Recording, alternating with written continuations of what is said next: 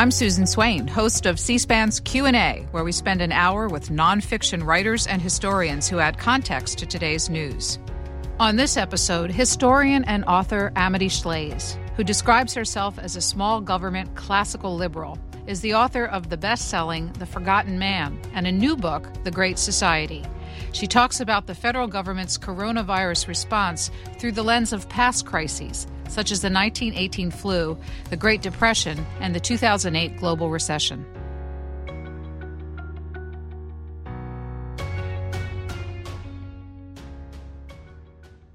We're going big. The expression, we could do it two ways. We could keep going back every day or every week. We're going big. And that's where Mitch McConnell, that's the way he wants to go. That's the way I want to go. I think we want to get it done and have a big infusion as opposed to going through little meetings every couple of days. We don't want to do it that way. We want to go big, go solid. The country is very strong. We've never been so strong, and that's what we're going to be doing. We don't want, with this invisible enemy, we don't want airlines going out of business. We don't want people losing their jobs or not having money to live when they were doing very well just 4 weeks ago. So we're going big, and that's the way it'll be, and that's the way everybody seems to like it on the Hill. Historian and author Amity Shlaes, that's President Trump and one of his recent announcements about the goals on a big series of economic relief packages to stem the economic impact of the coronavirus. Other world leaders are doing the same. As we start out here, since you're looking at this through the lens of history, are there really any good historical parallels for the COVID-19 crisis? The crisis is beginning to look like 1929-30, but it also looks like 1918, 1919, 1920. And I'm honored to be here, I should say, to discuss all these parallels. I want to mention the one 18, 19, 20, because we never think of that. You remember the crash in The Great Gatsby? That was the crash of the early 20s, not the crash of 29. People thought America would never come back from the big upheaval of World War I. That's what was going on. At that time, there was inflation. We were getting over a flu, the Spanish influenza. All this was going on. And at that time, the government took a policy. The policy was, let's pull out of the way. The government response was so counterintuitive, it's almost impossible to utter it now.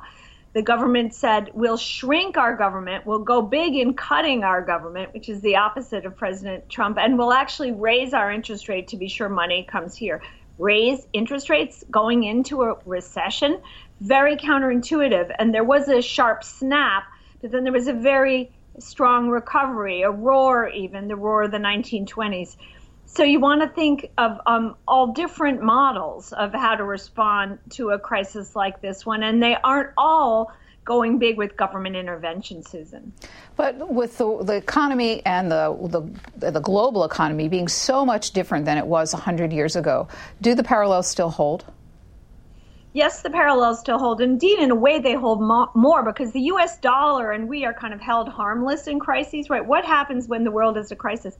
Money runs to us, doesn't it? When the U.S. misbehaves, people buy our bonds. Money runs to us. In those days, the stakes were even higher because we were in competition with the United Kingdom to be the world power. We had just become de facto the world power on the basis of our performance in World War I. We were about to lose that if we weren't relatively competitive with the UK, which had been the power before, right? The empire. We got into a competition right at the beginning of the 20s with the UK about who had the better economy. The UK went social democratic and the US went free market. It's as simple as that. And the US prevailed. We remember the labor period of the 1920s as a very rough period for the United Kingdom. That's when the phrase "the dole" became the pejorative for welfare. But the point, to your point of, does it matter about being international? It always does. Our currency would have been the casualty in the early 20s had we not kept our house in order. It always does, whether or not it's merely trade. You often say that nothing is new, it's just forgotten. So with that in mind, what are the most significant lessons we can learn, not just from 1918 through 1921, but from the other past national emergencies this country has gone through?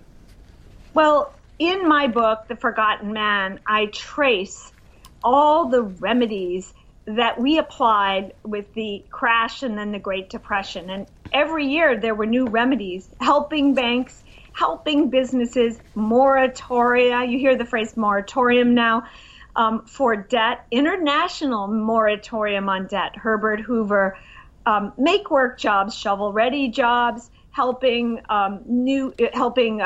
big transportation industries. We're talking about airlines now. They spoke about railroads then. And yet in the 29, 30, 31, 32 period, 33 period, 34, we never came all the way back to where we'd been in 29. And what I discovered doing the research, Susan, of that period was that the government intervened too much. There's a wonderful economist of the period who's kind of not present in our current books named Benjamin Anderson. He was the chief economist at Chase Bank, so he wasn't exactly marginal at the time. Benjamin Anderson said, the solution when you fail at playing God is not to play God more vigorously. That is, sometimes the government can't rescue a situation. Sometimes markets are better at rescuing a situation. That was the lesson of the 1930s. Every year there was the possibility of the recovery in 1930s, and recoveries are like people. Every year, for a different reason, the recovery chose to stay away.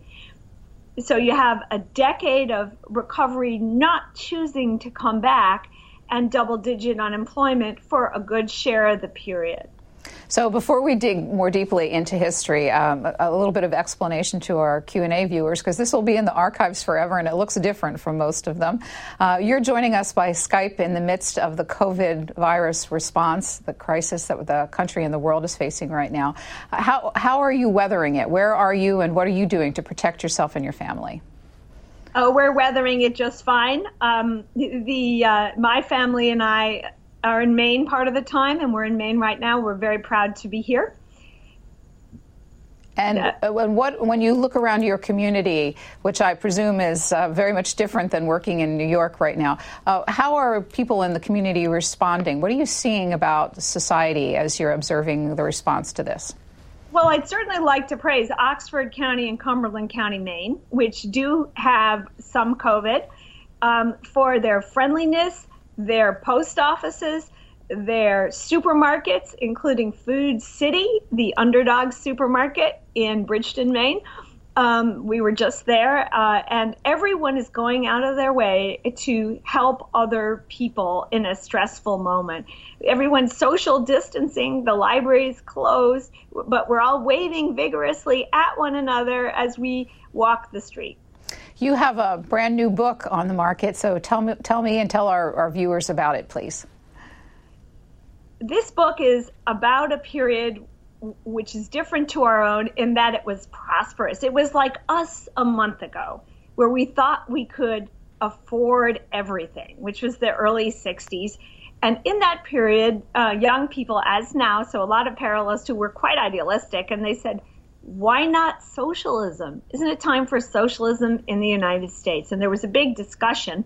By socialism politically, of course, we meant, in the end, social democracy. That is, expansion of state from 20 to more % of the economy, if we could get it. Expansion of social programs, the creation of entitlements, and everyone just said, why not? We can afford it. The lesson of the 1960s was that most of the projects we undertook to get to our great society, that was the goal. Again, another echo. We wanted not just a good society, a great society, didn't work out. And the book traces all those efforts and all the people who led the efforts in the 1960s to make America something better. So while the course of the economy is different to that of now, the idealism and the ambition is quite similar, Susan. And just for a benchmark, we said we would cure poverty. The president used the verb cure, C-U-R-E. We did not cure poverty. We flattened the curve of poverty to 10%. The president said we can take growth for granted, really. What happened as a result relating to the stock market is super relevant, because you want to think about now, when do we expect the stock market to come back? We hope this year. We hope next week. We certainly count on 3 years from now. The stock market did not go up from the mid-'60s until Ronald Reagan's presidency. And that's not reflecting inflation, which makes it look even worse. The stock market flattened out for a decade and a half plus. That's a real warning to us of government ambition, because the government tried too much and the stock market went to sleep. And what is the relationship between the stock market and the U.S. economy? Well, at the time, the stock market was I would say it's a good meter. It's like one of the meters the doctor say, 'cause it's either blood pressure or heartbeat. Maybe you just call it blood pressure. Maybe you call it cholesterol, but it's an important meter. What it really is, the market is often the reflection of future expectations. So you say, are we going to grow as fast as we did in the past? No, we're growing okay, but we're not going to grow as fast as we did in the past. Or is the quality of the growth we're going to have going to be the same as the quality in the past? No, not quite. Then the stock market will pull back. The stock market will respond with exaggeration often to hope, particularly hope in the area of freedom and innovation. And there were parts of the economy in the 60s that offered a lot of innovation, a lot of freedom, and a lot of future jobs. One of the companies I trace in the book, Great Society, is the Fairchild, the company that became Intel. We didn't realize that chips mattered. And, that things that the military used, such as electronics, because at the time, who would buy material from a company like Fairchild? It would be the federal government in a NASA program or something like that. All of a sudden came this insight that people might want electronics in their home appliances. They might want such a thing as a home computer. And this idea went wild in the 60s. So what I saw in tracing the 60s, Susan, was that there was a lot of hope for growth in the private sector, and we probably should have looked to it more. It certainly provided more of the jobs in the long run. Your book on the Great Society follows your much awarded and best-selling The Forgotten Man. You also continue to write opinion columns for publications. From what worldview, for people for whom this is the first experience of Amity Shlaes, what is your world outlook that informs your writing? I'm what they call a classical liberal, which doesn't mean a progressive. A classical liberal believes in freedom. She believes in markets, and believes not in no government, not like a libertarian. Classical liberals tend to believe some wars warrant prosecution, but in less government. I was thinking, trying to think of, philosophers. I was once honored to win a prize named after Bastiat, a French philosopher, who was popularized in America by Henry Hazlitt. Some viewers will have the book Economics in One Lesson by Hazlitt. Anyhow, Bastiat spoke of, and it's absolutely apropos for this week, the seen and the unseen. He said, when you do good for the seen, that is, you create a job this week for this group, you might hurt the unseen. And you think about that now, every day that we stay home, we're saving a life, maybe lives. We hope that's the seen. But the unseen is the diffuse damage of keeping the economy turned off. Maybe we're hurting a life or even killing someone by getting rid of his job. Maybe his job won't come back. That trade-off between the immediate seen advantage or the immediate seen horror and the unseen that's more diffuse is the trade-off political economies have to make. So very difficult one to do. I have to keep everyone home so certain groups live. We all feel that with our hearts, but it's a question how many weeks we can shut down our economy without far greater costs, including doubtless deaths. Well, our focus is going to be on political and economic responses in history. But while you're talking about the classical liberal worldview, the lens on which you put things, how does it apply to watching the public health side of the government's reaction. Lots of intervention, lots of moving parts around, et cetera. It's a time when the government is taking a lot of action to help ensure the spread of the virus. So how does that process from a political standpoint or your world look? Well, we have great hopes for what the government can do. But what's interesting right now is, of course, we're looking to the private sector. What are we looking for? The vaccine, the antiviral, right? We're praying that XYZ company that we've never heard of will next week come up with a cool antiviral, a combo of antivirals. So a classical liberal would say, be sure the private sector has the opportunity to provide the benefits to the entire economy that it has the capacity to provide. Don't inhibit it too much. So if we have to look at experimental drugs, well, maybe suddenly that begins to sound reasonable, right? Looking at experimental drugs. Well, what are the risks when we try a drug that, and so on. So that's how a classical liberal would look at it. He wouldn't, or she wouldn't say, oh, only the government can decide everything and make anything safe. There is no ultimate safety, is there? There's just relative safety. We want to be as safe as we can be. We can never be perfectly safe. So on the other extreme, you'd have the health authorities running everything and making all the decisions. There's a whole body, actually, of political economy that you normally wouldn't bring up, called utilitarianism, where they quantify things very cutely. A good unit is a util, that is a good for someone, and a bad unit is a disutil, a negative. This is a calculus everyone makes. How, if I benefit all, will I hurt some? How much is the loss of one person offset by the gain for the rest? Is that fair? Is it moral? So it's a wonderful time for classical liberalism. I recommend everyone go on a reading course and read not only Bastiat, but also the utilitarians, maybe Jevons, certainly John Stuart Mill, because this question of the public health has been around a long time. It was around with the smallpox vaccine. Well, some people didn't do well with the first smallpox vaccines. You think of the stories, but probably most of the time the smallpox vaccine was worth it. Eventually it became, a saintly product, right, for all that it saved. These trade-offs have happened in American history and world history so many times before.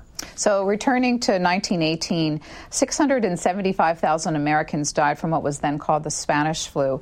In what ways did society change as a result of that experience? I don't know. Society at that time, I think that Americans thought the flu was part of the war because it came just after the war, all this trouble, right? Imagine a war where a third or more of the men came back severely disabled, missing one leg, never able to work again, in pain for the rest of their lives, maybe a quarter, maybe 10%, but a significant amount because they used to amputate legs when they were bad in that period before antibiotics. And then the flu on top of it, it all affected the country. It sobered the country. A lot of people's lives were not optimal. And the question was how to persevere. It was just a terrible, tragic period. I've studied this period quite a bit because in my biography of President Coolidge, he was lieutenant governor of Massachusetts in 1918, the year of the big hit from the influenza. And he actually, and people who like contradictions will like this, Coolidge's lieutenant governor wrote President Wilson and said, help. He wrote other governors and said, help us. He wrote to the governors of the states around him, including his home state, Vermont, and said, help us. And in Vermont and in Massachusetts, particularly in Massachusetts, because the people were closer, they were living in a more modern fashion, there were a lot of shutdowns. Schools, there was an announcement schools would shut down this September, just as there might be now. And it was just one more like Calvary to endure. Fortunately, the flu went away, and there was also some, I'm not a public health expert, but the flu appeared to go away after a while, and the country just kind of absorbed a terrible loss and moved on. What were the political effects? Woodrow Wilson was president when it first arrived, but we had a succession of Republican presidents after that. Was there a correlation between the recession and the flu, the conduct of the war, and what people were choosing at the polls? Well, there was a great hygiene movement, right? So you want to imagine the first hand washing movement, and some of that's in the Library of Congress. Wash your hands. It was very powerful because there were no antibiotics. There were a lot of quacks coming out, and you want to look for the quacks to come out. Now, that is ideas that seem a little off, but might be worthwhile, or true quackery. But I honestly don't think it was a Republican or a Democratic problem at the time, because nobody really at the time believed the government could do much about an epidemic. The federal government, they looked to the states and the towns, they looked to themselves, and they understood that sometimes disease came that couldn't be stopped. Because we have so much more in our pharmacopoeia, in our medical arsenal now, we look more to governments because they can deliver. A company can make the vaccine.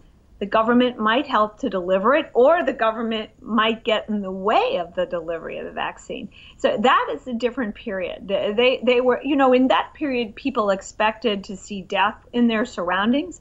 I'm not recommending we return to that, but that was the fact of life. And you see that actually, Susan, in President Coolidge's life, because unfortunately, President Coolidge lost a son while he was president, Calvin Jr.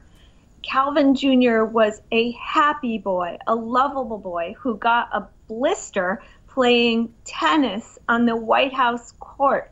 The president watched him from his little office and felt happy when he saw his son playing tennis. And then the blister became septic. The son died. Calvin died, 16 years old, within a week. And there was not much anyone could do about it because we didn't have antibiotics. They did terrible things to Calvin Jr. to try to save him, dumping antiseptics in his blood.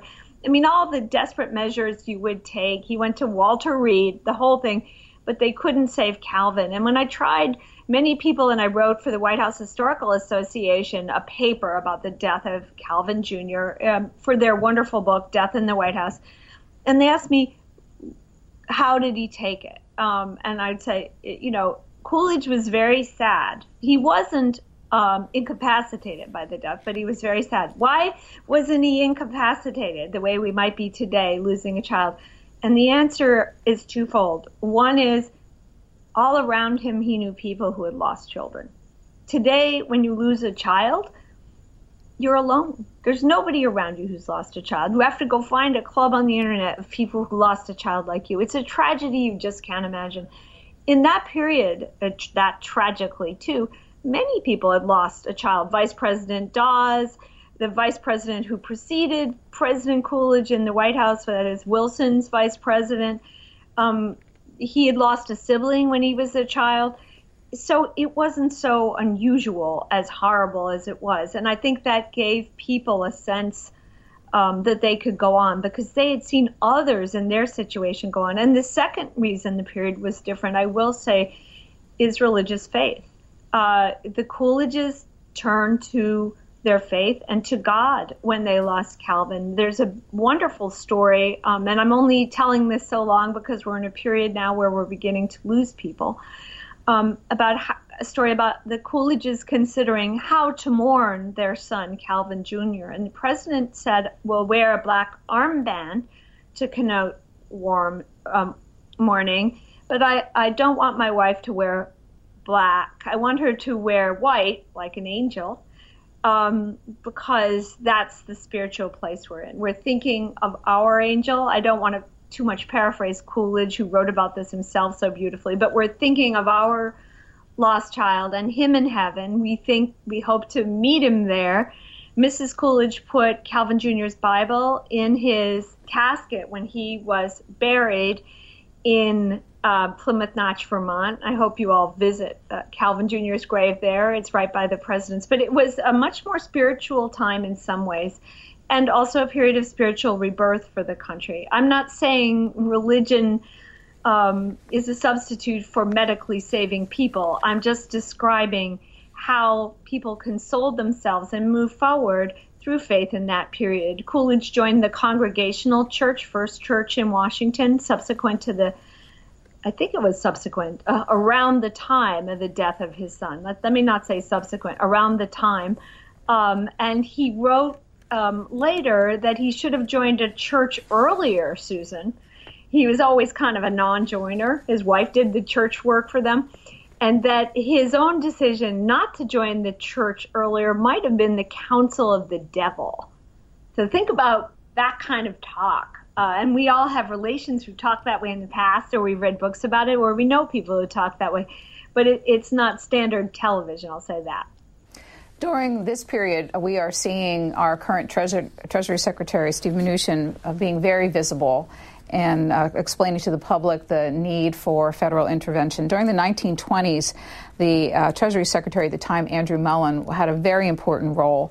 I want to show you a video of historian David Cannadine from October of 2006, where he talks about Treasury Secretary Mellon, and then have you comment on the role he played in guiding the nation during this time. Mellon, in a sense, does invent the idea of trickle-down economics. That's to say that if you can make an economy prosperous, if the rich get richer, actually everybody else will get richer sooner or later. And during the course of the Roaring Twenties, many of them did. And as I say, Mellon is enormously important in restoring international financial stability as well.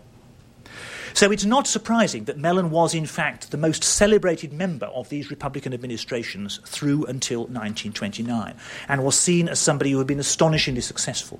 And here we have, in a sense, the banker as hero, the man who has had a brilliant career in business, now applying these business talents to the restoration and recovery of the nation and of the international economy, and doing so with astonishing skill, justifying, as it seemed, the belief that the best people to run any federal government ought to be business people, because the business of America was business. Mellon's great mistake was that he didn't quit in 1928 when Coolidge very shrewdly did quit. Amity, Shlaes, your reaction? That he didn't quit. By the way, I love the Cannadine book, and I was just listening to it this weekend. I recommend it to everyone. But let's analyze the different points that David has made. His greatest mistake was that he didn't quit. Well, that's kind of a sports answer. You don't want to be in a game where on the losing side, so you shrewdly quit. There's another way to answer that. If Mellon was such a grand Treasury Secretary and central banker, he ought to have stayed for troubled times along with the easy times, right? So we don't want to switch into sports mode and, be amoral and say, well, if his failure is he didn't quit. If Mellon failed, it's hard to see where he failed, I would say. The stock market went too high. That's the 29 problem, discrete from the 1930s, I argue, forgotten that. The stock market went too high. It more than tripled from around the time Coolidge came into office. So it goes from 100 to 200 to 300 to 381. That's the high. Well, that's awful high. It probably is going to drop. Shrewdly, I will skip out of the political scene and let other people suffer the crash. Okay. Separately, the federal government wasn't in charge of the stock market. The stock market was regulated in the states where stock markets operated. So in New York, we had the Martin Act. In Massachusetts, where Coolidge had been governor, the state of Massachusetts regulated stocks. That's why Coolidge regulated Charles Ponzi, the famous Ponzi scheme, where you just took in money to give out money, a false business, right? So there was nobody had the notion that the federal government would be in charge of a market crash. Coolidge had experienced, I believe, 5 market crashes in his adulthood, and the federal government usually hadn't intervened. Theodore Roosevelt liked to intervene, but the other governments hadn't. And then the market eventually had come back. And that was the modus operandi for Mellon as well. As mighty as Mellon was, it was said of Mellon that 3 presidents served under him when he was Treasury Secretary. He didn't dream that he would be in charge of the stock market. It was like J.P. Morgan's comment when Morgan was asked what the market will do. Well, it will fluctuate. So Mellon didn't think that was his job, and it's awful hard to hang the Great Depression on Mellon. You might be able to hang some of the crash on him, but the Great Depression, most of it was in the 30s. The question is, why didn't the economy recover in 33? Why didn't it recover all the way? It got better year over year, but why didn't it go all the way back in 33, 34, 35, 36, or even under Herbert Hoover after Mellon began to slide out of his role? Well, let's talk about Herbert Hoover briefly, because he responded when he took the reins by creating the Reconstruction Finance Corporation. And in a column you've written recently for City Journal, you remind us that he increased the income tax dramatically, put upward pressure on wages through the Davis-Bacon Act, berated markets, and vilified short sellers. So what was his economic prescription for what ailed the country in the Depression? Herbert Hoover responded as a control freak. Sometimes party is less important than temperament. Hoover was a control freak. He was an enormously successful man. Think of the background. He was the best paid young man in America when he was a young man as a mining engineer. So he barreled into the crisis, moved with both hands, and said, I'm going to manage this. Very different from his predecessors. And he, even if there was no SEC, thought he should control markets. He berated markets for selling short, berated people for not buying stock. That's a start. He also did something that was new at the time, which is he insisted on keeping wages up. He told businesses, you got to keep wages up, then people will have money and they'll buy a car. Standard modern Keynesianism, but it was new at the time. You think about what businesses are deciding as we are this week. Should I cut wages and lay fewer people off, or should I lay enormous numbers of people off but keep wages up for a symbolic few? We would all rather cut wages because we want to help our friends, and employees often are friends. But Hoover said, keep wages up. He didn't get to the other part. So obedient businesses kept wages up, but of course they laid off people because they didn't have enough money. And if they couldn't cut wages, they were going to lay off. And that was the beginning of the rigid unemployment of the 1930s. The real reason the Great Depression is called the Great Depression is the rigid unemployment, right? We don't remember what the market did even. We remember that somebody was unemployed for 10 years. That's why the great word is there before the Depression. And this labor policy, very, very rigid, contributed to that unemployment. You can go actually, Susan, all the way through the decade and see how Franklin Roosevelt piled on and also pushed wages up. And that was the big economic discovery I made in researching the book, The Forgotten Man, was the labor price mattered. And we, throughout the period, insisted on relatively high wages. There's a beautiful chart by a scholar named Lee Ohanian, who's made this topic his life's work. I'm a historian, he's an economist. And he shows that labor price in the 30s was above trend for the entire century. So in the worst period of all, we have above trend labor prices, above trend wages. That's perverse. Wages should be down so we can rehire more from the point of view of the business. So you can look at where Roosevelt continued Hoover's negative work on the labor price, and we can talk about that if you like. Well, because we have much more history and not so much time, and one aspect of FDR I would like to show is a universal newsreel soon after he took office in 1933 on the economic recovery program for families, which might give you a platform to talk about the additional efforts that he took and how they impacted the economy. I have publicly asked that the foreclosure on farms and chattels and homes be delayed until every mortgagor in the country has had full opportunity to take advantage of federal credit. And I make the further request that if there is any family in the United States about to lose its home or its farm, that family should telegraph at once, either to the Farm Credit Administration or the Home Loan Corporation in Washington, requesting their help.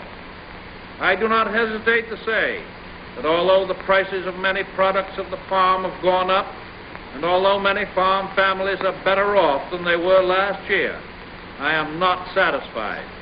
It is definitely a part of our policy to increase the rise and to extend it to those products that have as yet felt no benefit. If we cannot do this one way, we will do it another. But do it, we will.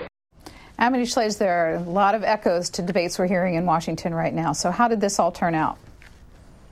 Well, it didn't get much better on the farm in the 1930s. So you think about that. We saved some farms. Again, you have the seen and the unseen. No one can spare the snapshot of a farm family losing its home because it can't pay a bill. It's a wonderful life. We aided farms. Some of them moved along. But the thing that helped Americans most vis-a-vis the farm was increased productivity of farms. You know, today farms do very well, but almost no Americans live on farms, right? So you know, what is the solution to an economic crisis? You can go in and help one group, such as the farmers, but you might hurt another. What I thought of when I heard that farm story was real estate today. So today, this very week, here it is, and we're at the end of March in 2020, we're helping people with their rent and their pay that they're losing, right? And that's really good. But how do we help the next level up, which is retailers who themselves have mortgages? Well, in 6 weeks, they're not going to be able to pay their mortgage either. Well, that's just small companies, we might say, but what about the big companies? Well, in 3 months, the big retailers aren't going to be able to pay their mortgage either. It goes all the way up the chain. And as difficult as it is to say, helping one group won't necessarily help the other. I actually think that this week, the best news we could get is not about markets anymore, not what I would have said last week, but about the health innovations to curtail the damage of the coronavirus. As the FDR administration progressed and we moved closer to war and then into war, another echo from today of the past, FDR mobilized private companies into wartime production. That debate is going on right now in Washington, D.C. What can we learn from history about that measure? Well, it's often been said by our parents. For example, my mother used to whisper to me, because she was a big FDR fan, she would say, you know, FDR didn't end the Depression, the war did, you know, in a low voice, because she wanted to credit FDR. Franklin Roosevelt was a wonderful, lovable politician.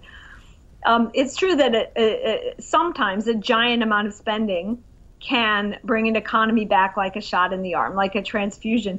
I'm not sure that's true now. This is a different time because the amount of spending we're doing is already almost war level. With the if Congress actually puts through this giant salvation package that we're hearing about this week of hundreds and hundreds of billions. So I'm not sure that's true now. It may be Keynesian economics has reached its limit. I'm not opposed personally. I think what you have to do is separate what we're doing for humanitarian purposes and economic purposes.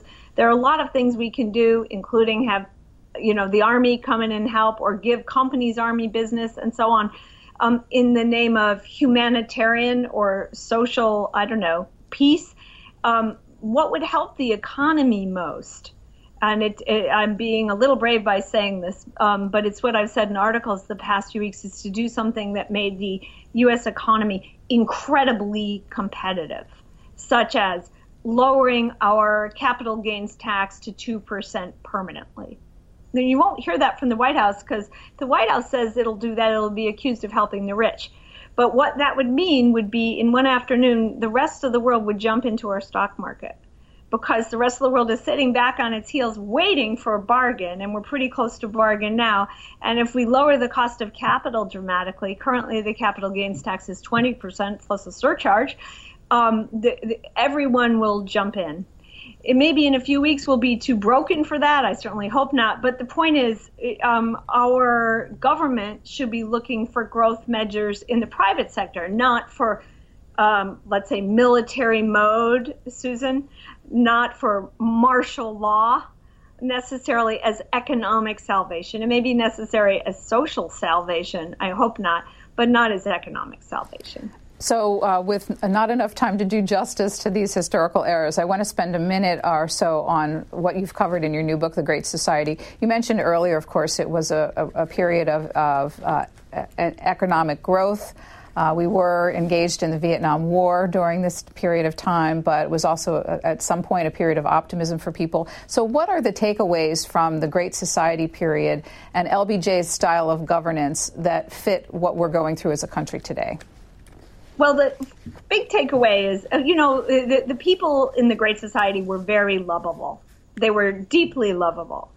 There was the foreign policy best and the brightest, and there was the domestic best and the brightest. And they were smart, nice people who loved the people they were helping and were pretty awfully attractive themselves, right? And they had good ideas, and the ideas didn't work out.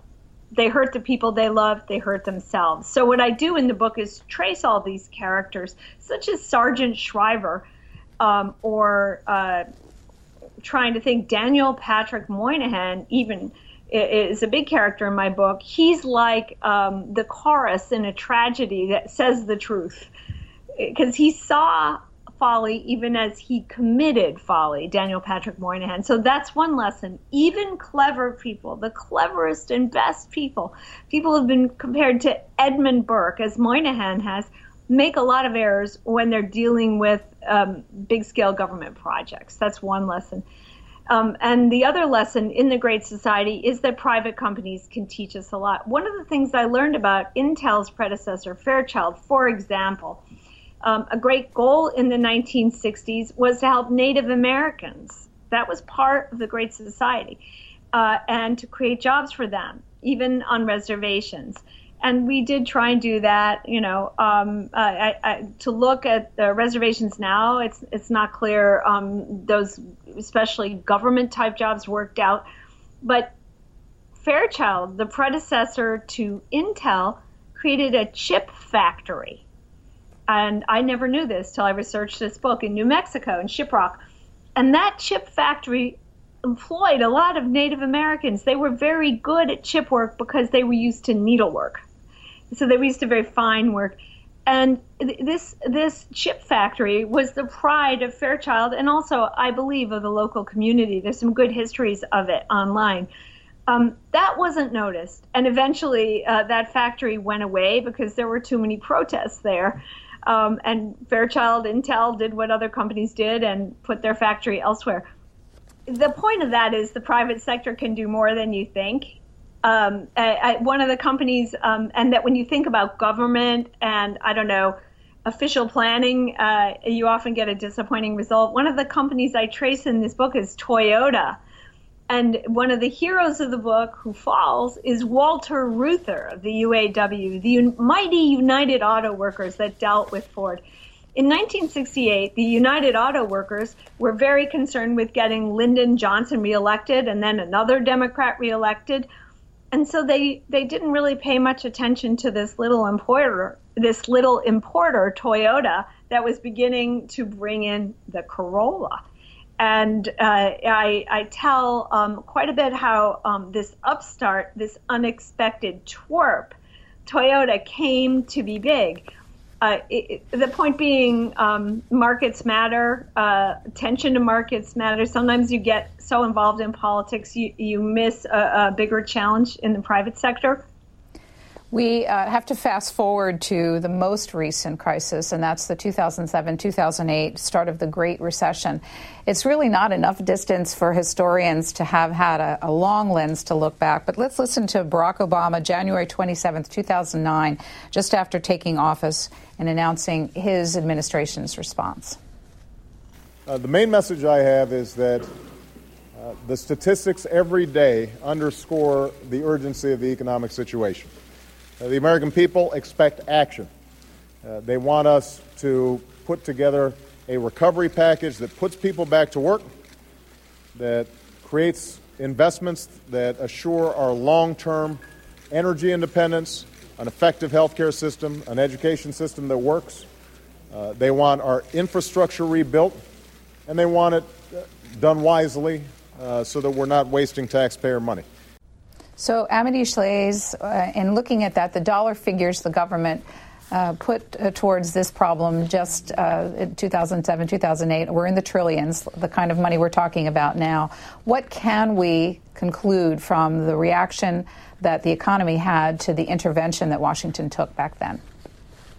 Well, the economy didn't really like it, which is why, very surprisingly to us now, President Obama had that urgency. Doesn't it come as a surprise to think, because we think of 2008 as forgotten, but it wasn't forgotten for a long time. It took many years for unemployment to come back to levels we consider rational. Now it took a number of years for the stock market to come back. If you Google anemic recovery, you'll see that describes the Bush-Obama recovery. And action didn't turn out to be the trick as much as markets and opportunity. In fact, in economic theory, if you look at the period, what went on both under President Bush and President Obama,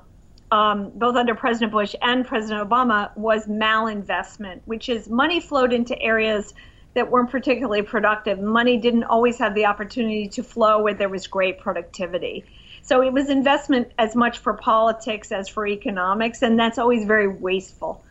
When all of us look back at the period, we wish that at least I wish that the government had been more free market at the time, and we thought the world's going to end. It's sort of like today, Susan.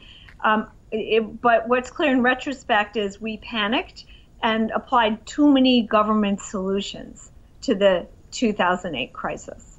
But because of its recent nature, there are an awful lot of people in Washington today who were here for that. Are you seeing evidence that lessons learned at the time are being applied to the current situation? Well, yes. I mean, they're applying their lesson learned, which is spending feels good, and they're seeing it works well as of now. Perhaps not so well. Don't think last week or the week before, when there was a big commitment to spending, anyone expected the stock market wouldn't go up, but it didn't. Of course, we can hope it will go up this week and next week, whether or not it's because of more stimuli. But we may have used up our armory when it comes to stimulus. The interest rate can't go much below zero. So now is the time to switch to thinking about what would make businesses want to grow, not how we can stimulate them into growth.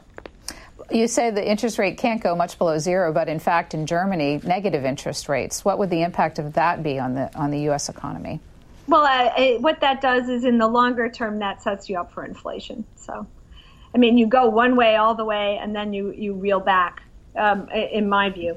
But what it basically says is you can't, for the moment, use monetary stimulus to get a result. It's what they call pushing on a string. It's like pushing on. So we've used the monetary tool. We've used the fiscal, the spending tool. What are we going to do next? The only thing we can do is say we're open for business. Here's how. In the middle of a pandemic, you can't do that. But after a point, you can. So we have a little less than 10 minutes left, so time to put a capper on all of this conversation. People are already seeing columns with headlines sort of like this: the United States or the world will never be the same again after this. Looking back over the history of past national and global crises, is it appropriate to make that claim? Have each one of them changed the nature of society when they've occurred? Yes, they have. I mean, yes, they have. Each downturn changes the nature of society. I think the pandemic will change the freedom of the United States very tragically. But I also think that the pandemic is important because we might get the vaccine. When you think about what people said separate to the stock market about AIDS, AIDS would change everything forever. And we didn't imagine we'd ever have medication for AIDS or be able to prevent it. I mean, in the beginning, in the panic with AIDS. And yet very quickly, we found good medicines for AIDS. They're not perfect. We've lost some people, but it's a pretty small problem in our political discussion now, AIDS, because of all the good medication that was found. So this pandemic, I hope, will show us that we have to allow pharma companies to invest more in vaccines. We have to give more freedom to drug makers. I actually believe that. The pharma guys are turning out to be the good guys in this particular story. I need to hear more about your thoughts on protecting civil liberties. You made reference to that. What were you thinking? Well, I was thinking that in an emergency, whether it's a flood like Katrina or a health emergency, the government always takes over, and sometimes too much. The question is, it's like the people in the World Trade Center who were told by public health authorities, in that instance, maybe the fire department or the building, don't come down. The stairs are crowded, stay where you are.